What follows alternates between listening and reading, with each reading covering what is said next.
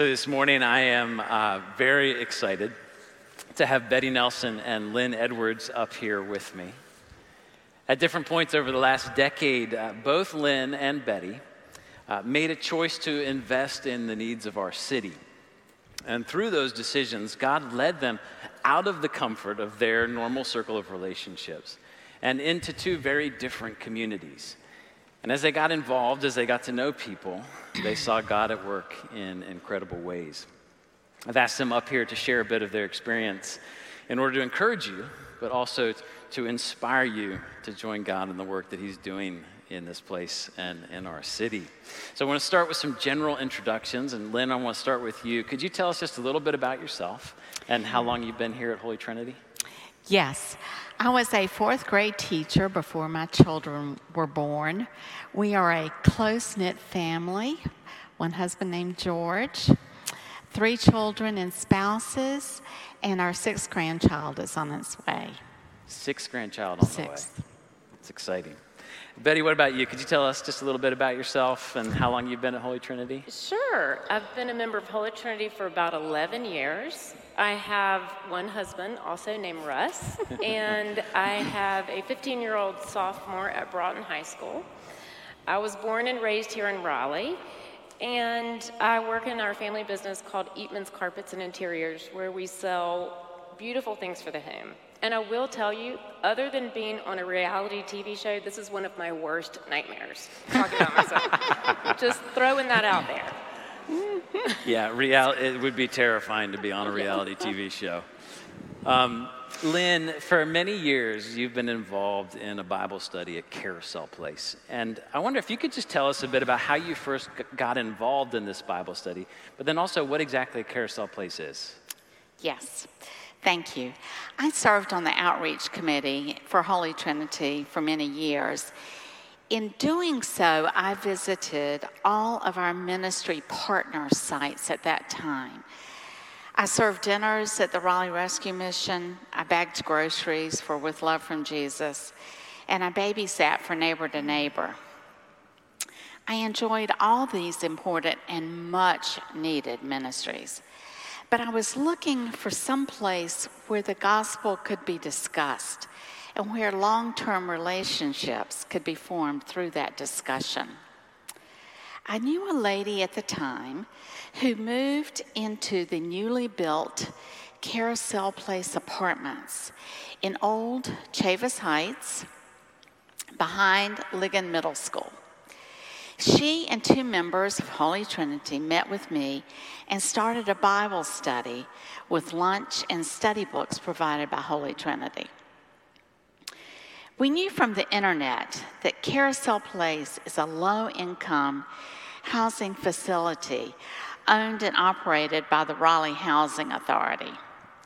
Its residents must be over 55 years old. But what we did not know was just how eager 20 to 30 of the residents would be for a study like this, and just how knowledgeable they were of the Bible. We soon turned the leadership of our discussion over to the residents, who do a fabulous job. Many of our church members currently have about 8 people from our church community who are involved in this ministry. And we've had many who have come throughout the years. We're heartbroken that we're not currently able to meet because of the pandemic, and with so many of our residents elderly and in poor health. So then you've been doing this for more than a decade, right? Right. Now, lots of times we might choose to get involved in something like this for a year, maybe 2 years. But you didn't do that. You've stayed connected. What has kept you connected and committed at Carousel Place? I've stayed involved at Carousel Place, hardly missing any of the monthly meetings we've had there for 12 years. Of course, by the grace of God. But beyond that, for one main reason, because of the blessing I have found through the relationships we have developed there. I love these people. I love how these friends come to our meetings in spite of having just returned from kidney dialysis, or in spite of having to lug an oxygen tank with them, or in spite of a long bus ride they have taken to get home. And I have come to know and love these people because of their willingness to share their life stories. We have heard how a man spent 3 days on a bridge with 100 other people in New Orleans during Hurricane Katrina. We have heard how one woman had to choose between paying her tithe to her church and paying her electric bill. We've heard how several made it through a childhood of abuse and hunger. And of course, we have heard how they came to know Jesus Christ as their Savior and Lord, and how that has made such a difference in their lives. And it works both ways. We tell the residents of Carousel Place about our sick grandchildren, about our difficulties with family members, and about the decisions we're facing. They are always sympathetic and willing to pray for us. We're friends in the truest sense of the word. So can we go back to the tithe and the electric bill? Yes.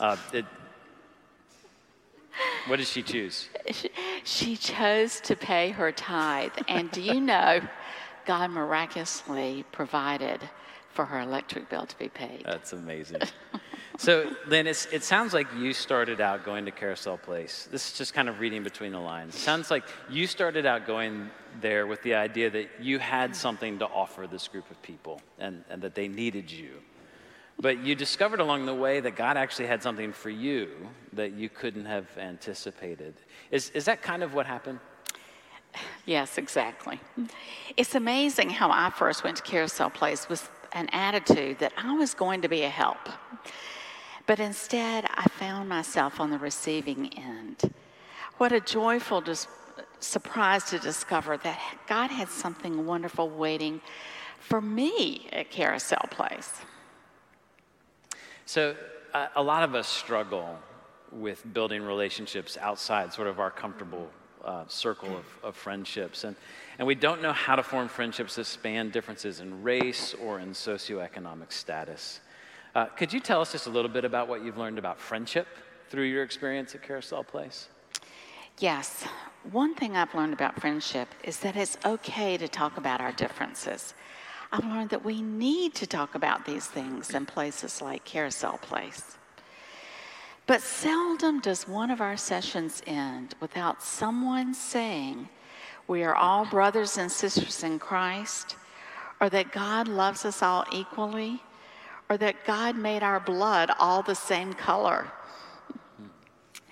It's our love of Christ that is our connection with each other, and that overrules any of our differences. Following the racial unrest in Raleigh in May of 2020, I talked with several of the Black Carousel Place residents. It was a wonderful conversation in which the residents condemned the violence, and I expressed my sincere sympathy for any racial antagonism that they had personally experienced. So you see, in spite of our differences, those of us who meet and study God's Word at Carousel Place have found deep connection and relationships that are meaningful and fulfilling. Those kinds of conversations they can be so delicate and difficult, can't they? And it takes those established friendships to enable them to happen. Betty, several years ago, you started hanging out at the women's shelter here in Raleigh. Could you just tell us how that came about and what you learned? Yes, I can. About 6 years ago, my dear friend Katie Kuhn was serving coffee at the Women's Center and invited me to go with her. The Women's Center is the only day shelter for women only, where they can go during the day to get food, clothing, use the bathroom. You see, most of these people that are staying in the overnight shelters have to leave by 6 a.m. in the morning, so they're often wandering during the day with no place to go. So after Katie was serving meals for years, she realized these women were hungrier for community than they were for food. So she developed this coffee shop type atmosphere where we would come and serve the women, sit down and talk just like you would with your best friend. And ultimately the goal was to build relationships. What started as a one-time trial basis turned into an every week event. And with several other ladies, I went on a weekly basis, and we developed some of the sweetest friendships. As I got to know them, I found out that many of them were sleeping outside on the concrete behind the women's center because all the night shelters were completely full, so there was nowhere for them to go. And with my job, I go into these beautiful homes every day, and I'm sitting there in my cushy home with AC and heat, and I just couldn't fathom that my new friends were sleeping outside. It just broke my heart. And the city that I grew up in, I realized I only knew half of it. There's this whole underside that I had never seen. As a result, I had this longing to hear why, how these women happened to be in this place. Where were their families? In the course of hearing their stories, I learned what I thought or had been taught was incorrect. I used to think people suffering from homelessness were lazy, didn't want to work, or were on drugs. I learned that many of these women suffer from severe trauma and health issues brought on by circumstances beyond their control. For sure, they had made mistakes along the way, just like you and me, but the difference was they had no support, no family. Even though there's so many great organizations in Raleigh, it was really hard and complicated to reach those services. After walking alongside a few of them, I learned just how hard it is to fill out a form for assistance and how difficult it is to get once you have. I learned that when you have no sleep for days, no shower, no safety, no food, it is really hard to pull yourself up by your bootstraps and go get a job. My eyes were open to the hurdles that were so big that before seemed so small to me. Now, there's one woman in particular that you got to know that had a big impact on you. Could you tell us about her? Yes, I can. There's one lady named Kathy, and when I met her, she was regularly sleeping on the concrete. She is 6 feet tall, 64-year-old veteran with a foul mouth and lots of opinions. But she was also really funny, interesting, and she loved to see me. She was just delighted every time she saw me. This is a welcome change from what I receive when I go into my own home and my work on a daily basis. So, God really used Kathy to tug at my heart, and I was just drawn to her. After work, I kind of got really obsessive, and I would ride my bike late at night to go visit her, and I just wanted to hear more about her. And I learned that she had a drinking problem. Her husband had kicked her out of the house, and she had nowhere to go. She had no extended family whatsoever. She never once asked me for money. She didn't want anything from me except to be seen, valued, listened to, and loved. I will tell you, we are in approximately year 5 of our friendship, and she is truly one of my dearest friends. She's one of the 5 I talk to on a regular basis, and she's so precious to me. She is now housed and stable. Betty, what did you learn about yourself through this relationship? How did these experiences and relationships impact your priorities, how you spend your time, how you spend your money? I realized how privileged I was being born into a family that could always back me up and would always back me up, emotionally, physically, financially. Because of my family, I had a safety net that Kathy did not have. When I would stumble, I wouldn't stumble far. When she would stumble, it was often an avalanche of hurt. I realized I had nothing to do with where I was born, to whom I was born, the color of my skin, or the resources I have access to. I had nothing to do with that, and those things are my safety net. Without that safety net, I could be any one of those women sleeping on the ground. Over the last few years, you and a group of friends, you've been working on a pretty ambitious project, actually a crazily ambitious project, to tackle one of the biggest obstacles that at-risk women face when it comes to finding stability. Could you just tell us a little bit about the Kings Ridge project and what you're hoping to accomplish through that, how you're involved? Yes. Well, there's 5 ladies who've been walking with me through this journey, and Katie Kuhn, Molly Painter, Sally Tanner, Marcy Porterfield, and Fraley Marshall. All of us had walked alongside our friends who were struggling with no obvious solution. We realized the people we were helping were the most vulnerable, those suffering from mental and physical illness that may never get a job or fit into the system. So we wanted to learn what organizations existed out there in Raleigh to see if there was anything we were missing. We took a year to find out and meet with all the organizations in Raleigh. And at the same time, we read the book, A 100-Story Home by Kathy Izard. And we felt like we were reading our own memoir. Kathy lives in Charlotte, and she had served in a shelter just like we had and met the same vulnerable group of people. She was instrumental in building a permanent supportive housing for this group. We realized we needed that here in Raleigh. It's called Moore Place in Charlotte. So one of the organizations we met with is called CASA. CASA is an affordable housing developer and property manager. They have 25 years of experience and really are the best at what they do. When we met with CASA, we found out they were already dreaming of something like Moore Place in Charlotte, and they already had a piece of property, and CASA Kings Ridge is born. Kings Ridge is permanent supportive housing for those aging in place with wraparound services. They will cover about 200 individuals or families. I'm not on the Kings Ridge committee, but Katie Kuhn is here and happy to answer any questions afterwards.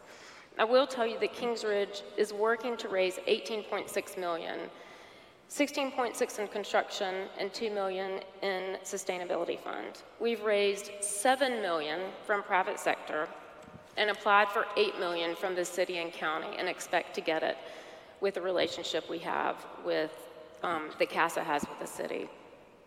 We are hoping to break ground in 2022 and construction within 12 to 16 months. It's located behind Wake Med off Sunnybrook Road, and it's near bus routes and some of the other services these women are already connected to. God's been amazing at leading us through this journey. So I just want to come back. It started with an invitation from a friend to serve coffee. It went to the formation of an unexpected friendship, exposure to a side of the life of our city you'd never seen before, and now somehow you've gotten yourself involved in an $18 million building project. Yeah. Amazing. As we kind of wrap up, Lynn, I want to come back to you. I just want to ask, what would you say are the most important things that you have learned about the Lord, about yourself, about the church through your time at Carousel Place? I have learned that God really is love, and that he spreads his love among his people, enabling them to love each other in spite of any differences in their backgrounds. I've learned that I myself, though flawed and prejudiced, can deeply love someone who at first seems different from me. And I have learned that what I myself have to offer is small compared to what I need to receive in a group of devoted Christians such as this. As for the mission of the church, Carousel Place has taught me that it is through spending time together in God's Word that we will be able to overcome the divisions among us and welcome his peaceful kingdom. So if this were a sermon, there'd be either an invitation or an application at the end. Do you have anything to invite us to or to encourage us as we think about how we apply what we've heard this morning? I would invite all to pray for an opportunity to become involved in at least one person's life that seems to be different from your own. What I've learned at Carousel Place about God, myself, and the church has been invaluable in helping me overcome a bit of my vast self-centeredness. These friends from a different background have opened me up to see myself as one of them, a fellow sinner saved by grace. As we read in Colossians 3:11, there is no Greek or Jew, circumcised or uncircumcised, barbarian, Scythian, slave-free, but Christ is all in all. Truly learning we are one in Christ is worth stepping out of any comfort zone. Betty, how about you? Just same questions. What are the most important things you learned about yourself, about the Lord, about the mission of the church through your involvement at the Women's Shelter? Yeah, I think I've learned that God calls us to serve others, not just because they need us, but we may need them. God is close to the brokenhearted, and this journey has led me closer to the brokenhearted in the underside of the city, and I've met Jesus there. He calls us to do things so he can show us his love through his people. I've learned that we as people are all the same. Deep down, we all want to be loved, seen, and valued. And again, if this were a sermon, there'd be some kind of application point or an invitation. What would you invite us to? Very similar to what Lynn said. If you're not currently serving somewhere or getting to know people that are different from you, I would ask that you pray about when, if, how, where God wants you to serve. When you do serve, God will meet you there, change your heart, and fill your cup with true joy. Thank you both for sharing about your experiences with us. Let me pray for us.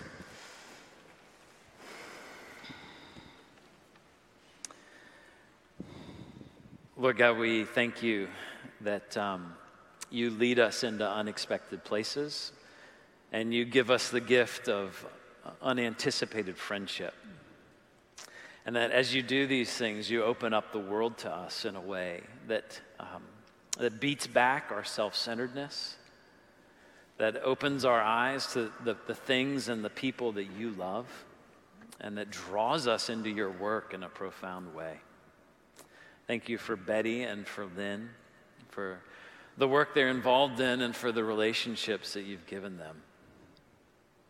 We pray for both the residents of Carousel Place and the Kings Ridge Project, that you would continue to be present in both and honored in the work done in these places. And we pray for ourselves, Lord. Lead us out of our comfort zones. Lead us into the world. Show us your power at work. And give us grace to follow you. We pray these things in the name of Jesus. Amen. Amen.